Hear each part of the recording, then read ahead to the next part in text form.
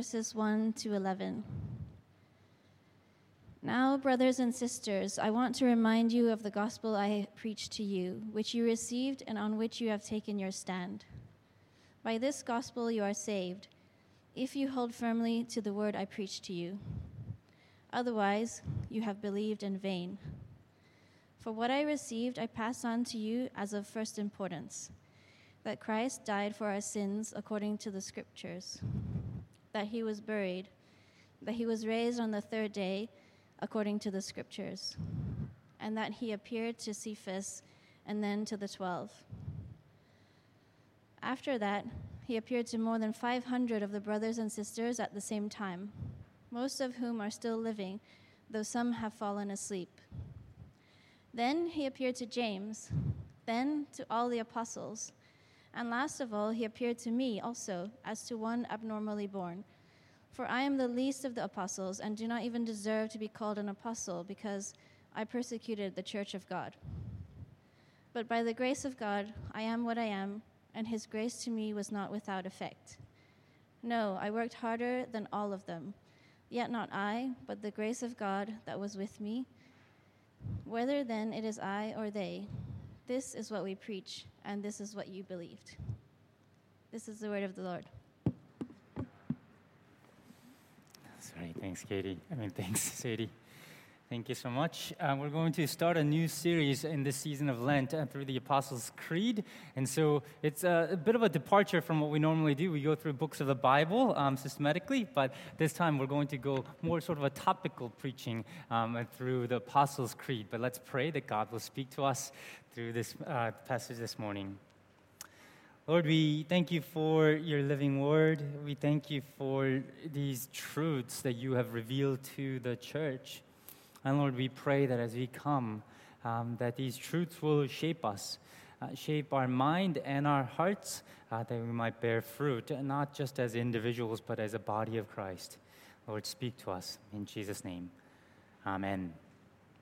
Have you heard the saying, your beliefs don't make you a better person, your behavior does? And of course, there is an element of truth about this. You might have an argument, a conversation about who Jesus is, the nature of Jesus, and you might have the orthodox view that he is fully God and fully human. You might be right about it, but you might argue in a way that is completely not Jesus-like. Behavior matters, of course it does. And there are cultural factors, though, that goes against having strong beliefs. Philosophy of Nietzsche, postmodernism, literary criticism, so sort of this academic environment have created this environment where they say truth cannot be known. Really, truth claims cannot be held too strongly.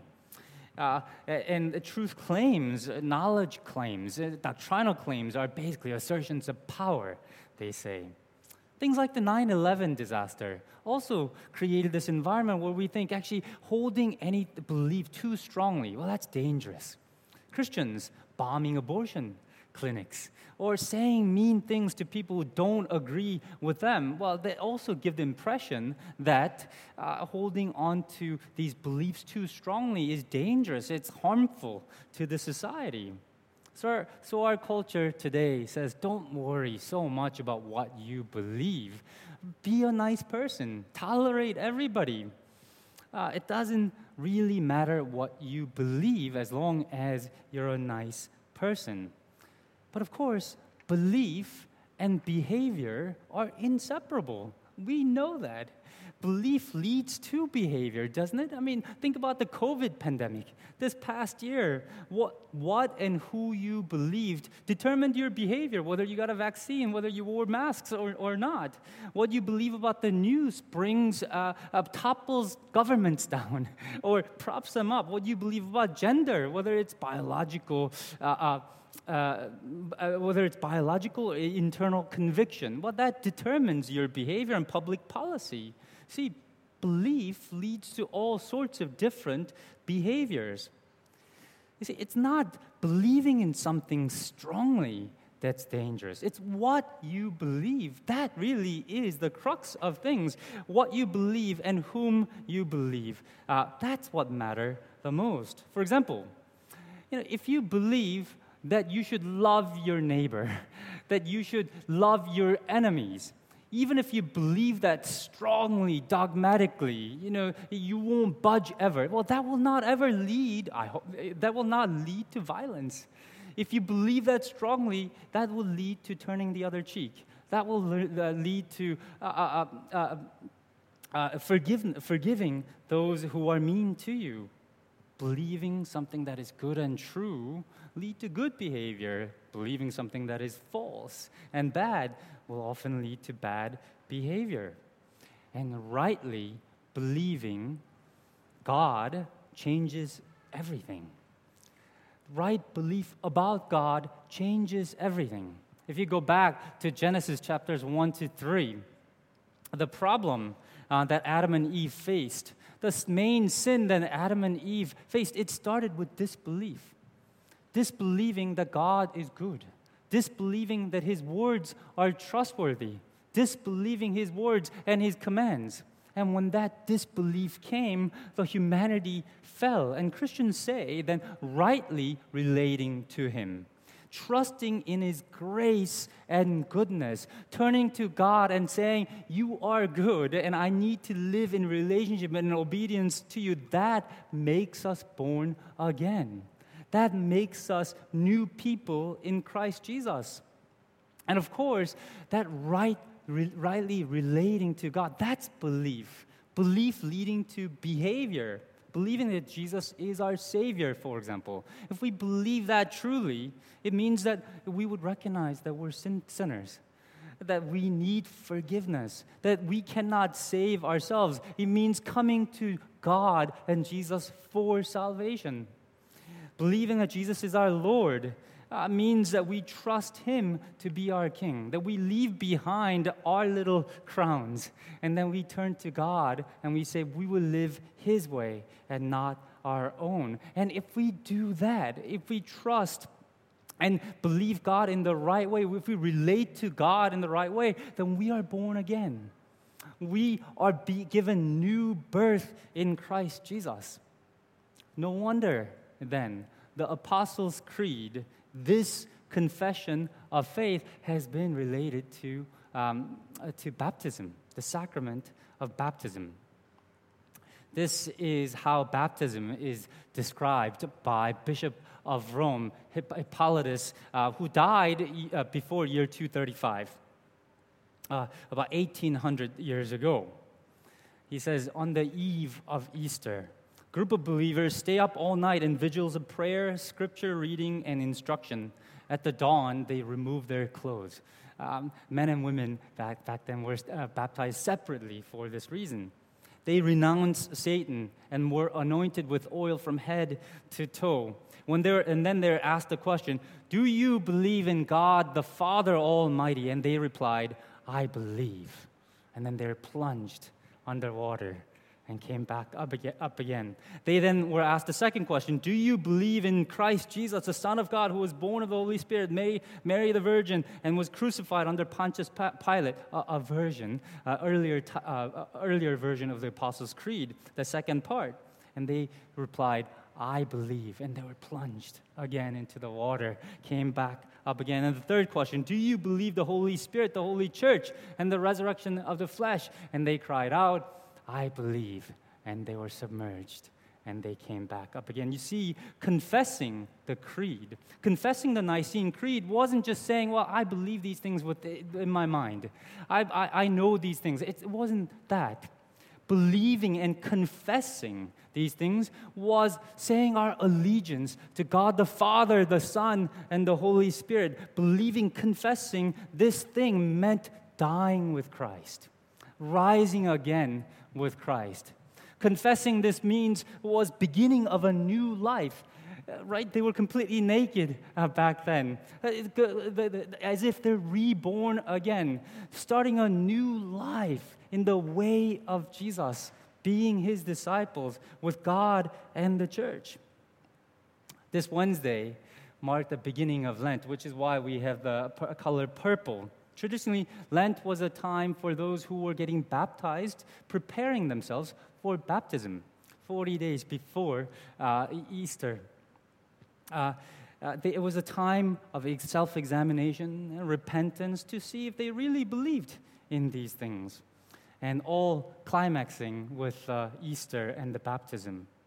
So we too will have baptism on the Easter day. It'll be a joyous time for us, and we will recite the Creed, Apostles' Creed, then again.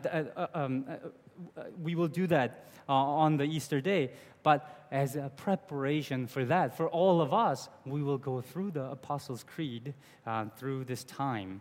And as we do say these things each week, say these beliefs each week, I hope you'll know that what we're saying is, once again, our pledge of allegiance to God the Father, the Son, and the Holy Spirit, that we'll remind ourselves that these are not something that we just believe, but this was the thing, the belief in God the Father, Son, and the Holy Spirit, believing in Jesus was what gave us rebirth, a new life in Him, that we are His people, living His way. And I hope you'll be reminded of that each week as we say the Apostles' Creed. Or you might ask, historically, how did the Apostles' Creed become the belief of the church, a belief of the baptism, confession of the baptism? How did it happen? Well, from very early on, the Christians needed a summary of faith. Right? Because the Bible, we believe that the Bible is God's revelation to us, but the Bible is a big book. And for centuries, most people didn't have the Bible. They couldn't even read.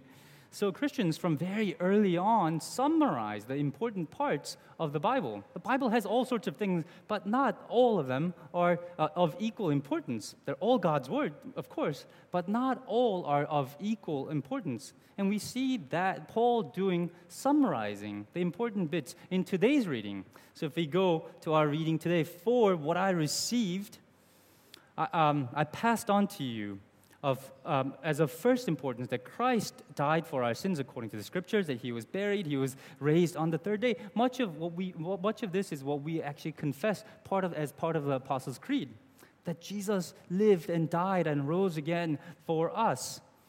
These truths are of, in his words, first importance. And then we saw as we went through the First Timothy series, Paul doing that again, right?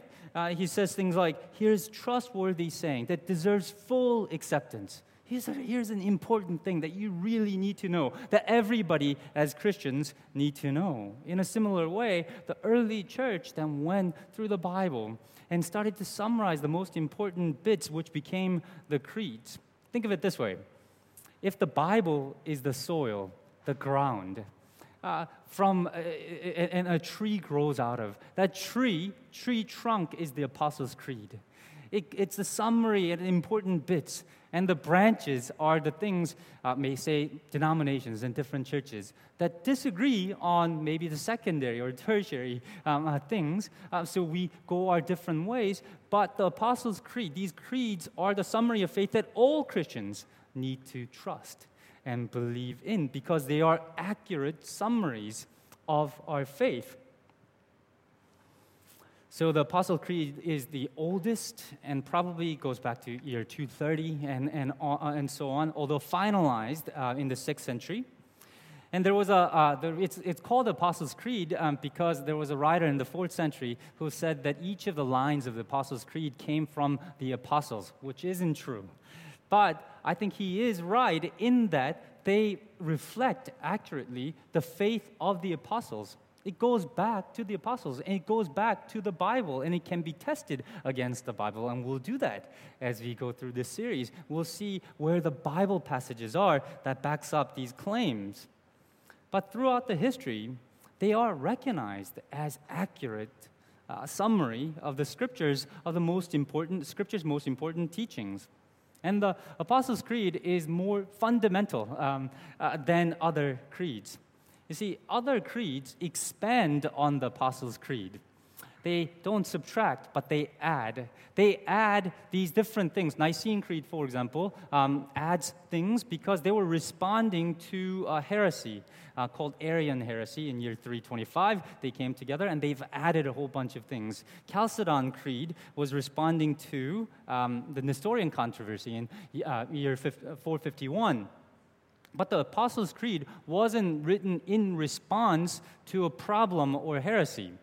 Once again, the Apostles' Creed was written to summarize the most important things that we ought to believe as we were baptized. These were a baptismal confession, summary of the most important things. So for 1800 years, hundreds of years, as people got baptized, this is the creed that we said, that we believe in God, the Father, the Son, and the Holy Spirit. It doesn't matter the denomination, most denominations, Anglicans, Lutherans, Methodists, Presbyterians, most people believe and say this creed, the Apostles' Creed, as they get baptized. And even if they come from a denomination where they don't say these things, they usually recognize the validity and accept the validity and the authority of this confession. Okay, so let's look at the Apostles' Creed. What are these things that are of first importance? The first thing that you notice, I hope, is that this is Trinitarian. I believe in God, Jesus Christ. I believe in the Holy Spirit. From the very beginning, people were baptized in the name of the Father, Son, and the Holy Spirit. Jesus tells us to do so in the Great Commission, right? And that Trinity, the formula, of course, is not, the word Trinity is not in the Bible. The Bible clearly teaches that God the Father is God. God the Son is God. God the Holy Spirit is God. But there's only one God.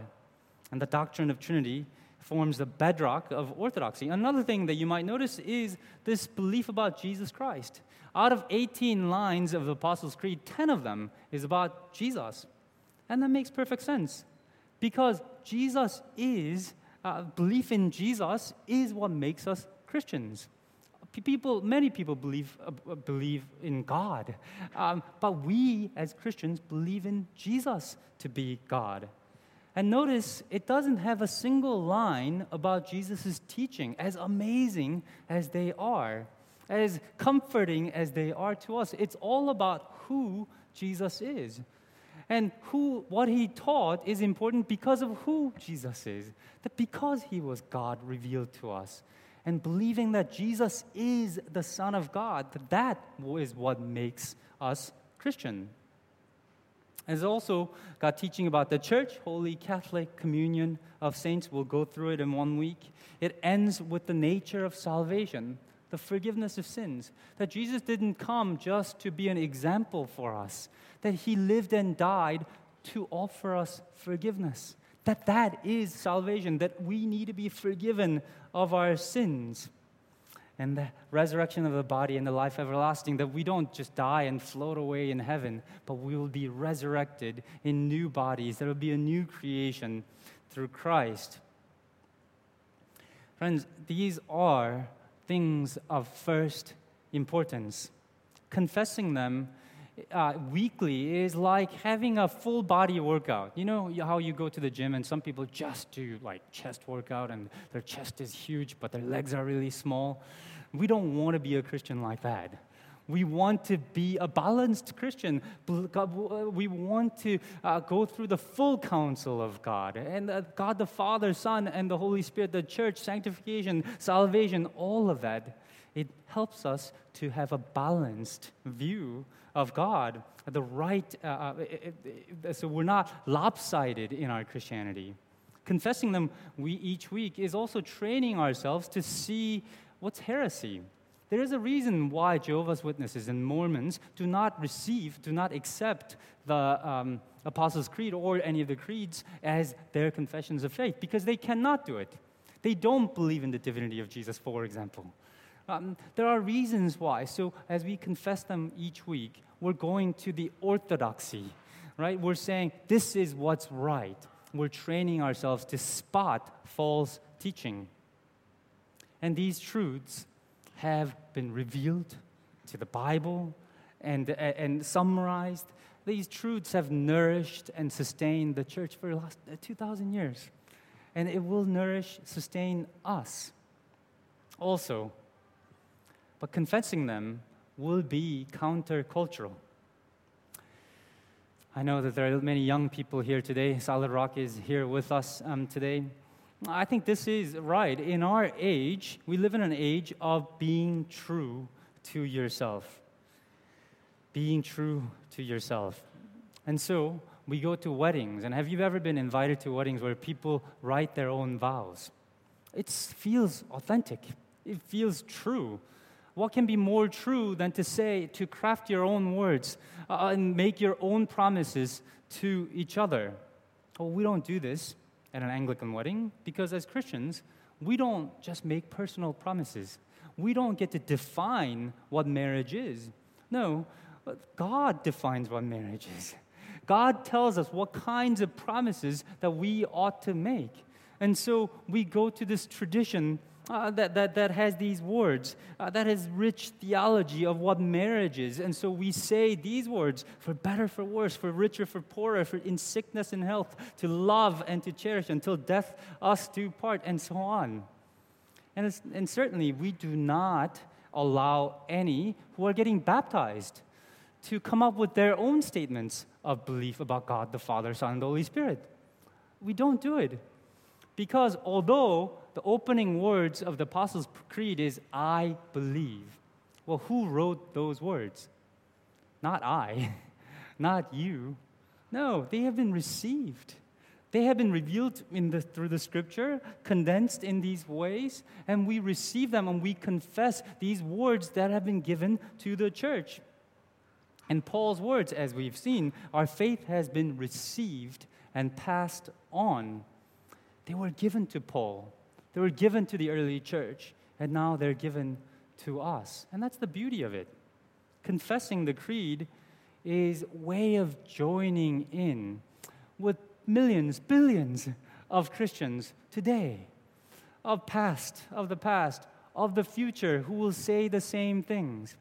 It's becoming part of them. It's becoming a part and saying that we're all united in Christ Jesus in this way, in this belief.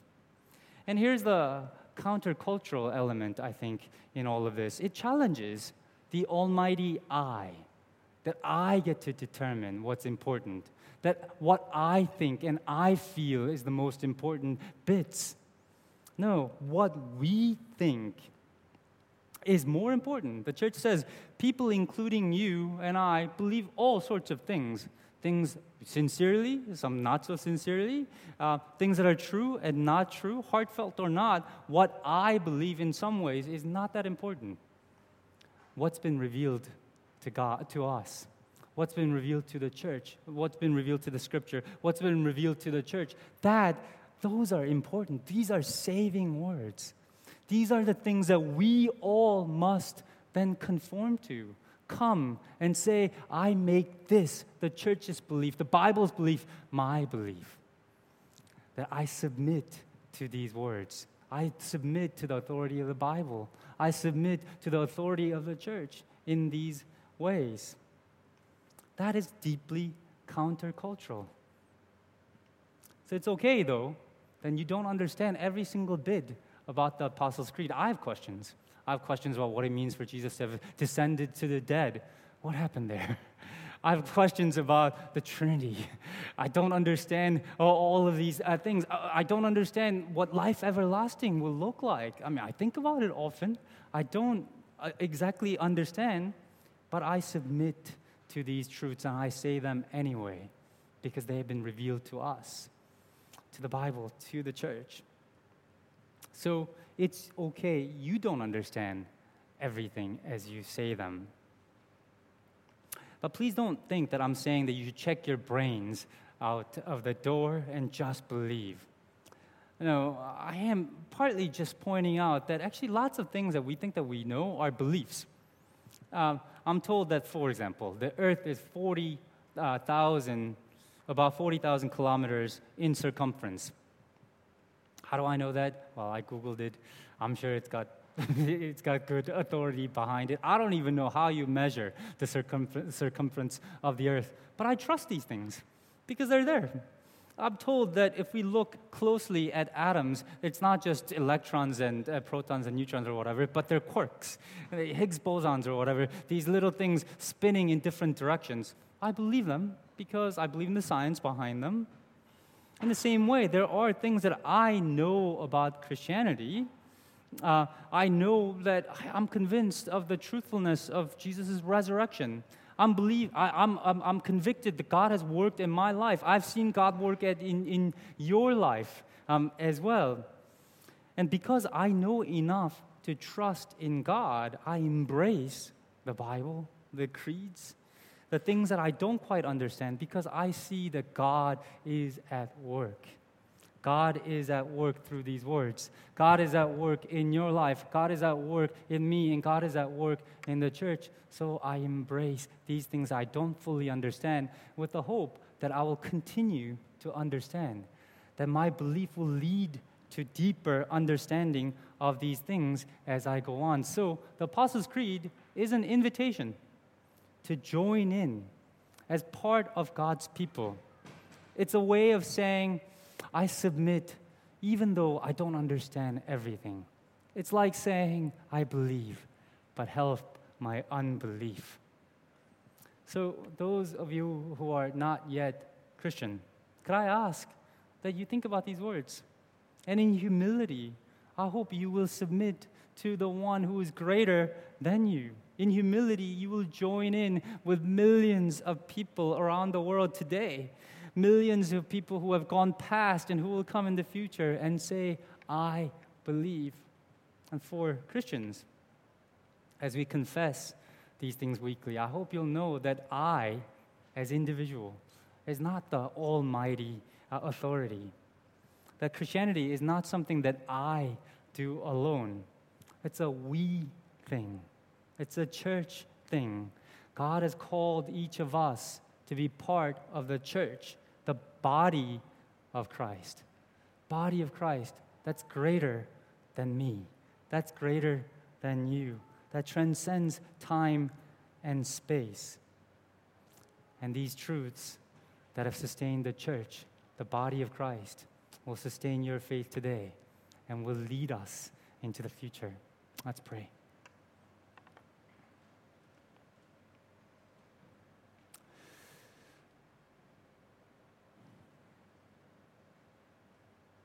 Lord, we thank you that you are greater than us. We thank you that you are God that's beyond our understanding. But we thank you that we know about your love through Christ. We thank you for the church through which you have worked these past centuries. We thank you that we see you at work through these truths. Lord, even if we don't understand everything, help us to stand with the faith of the church.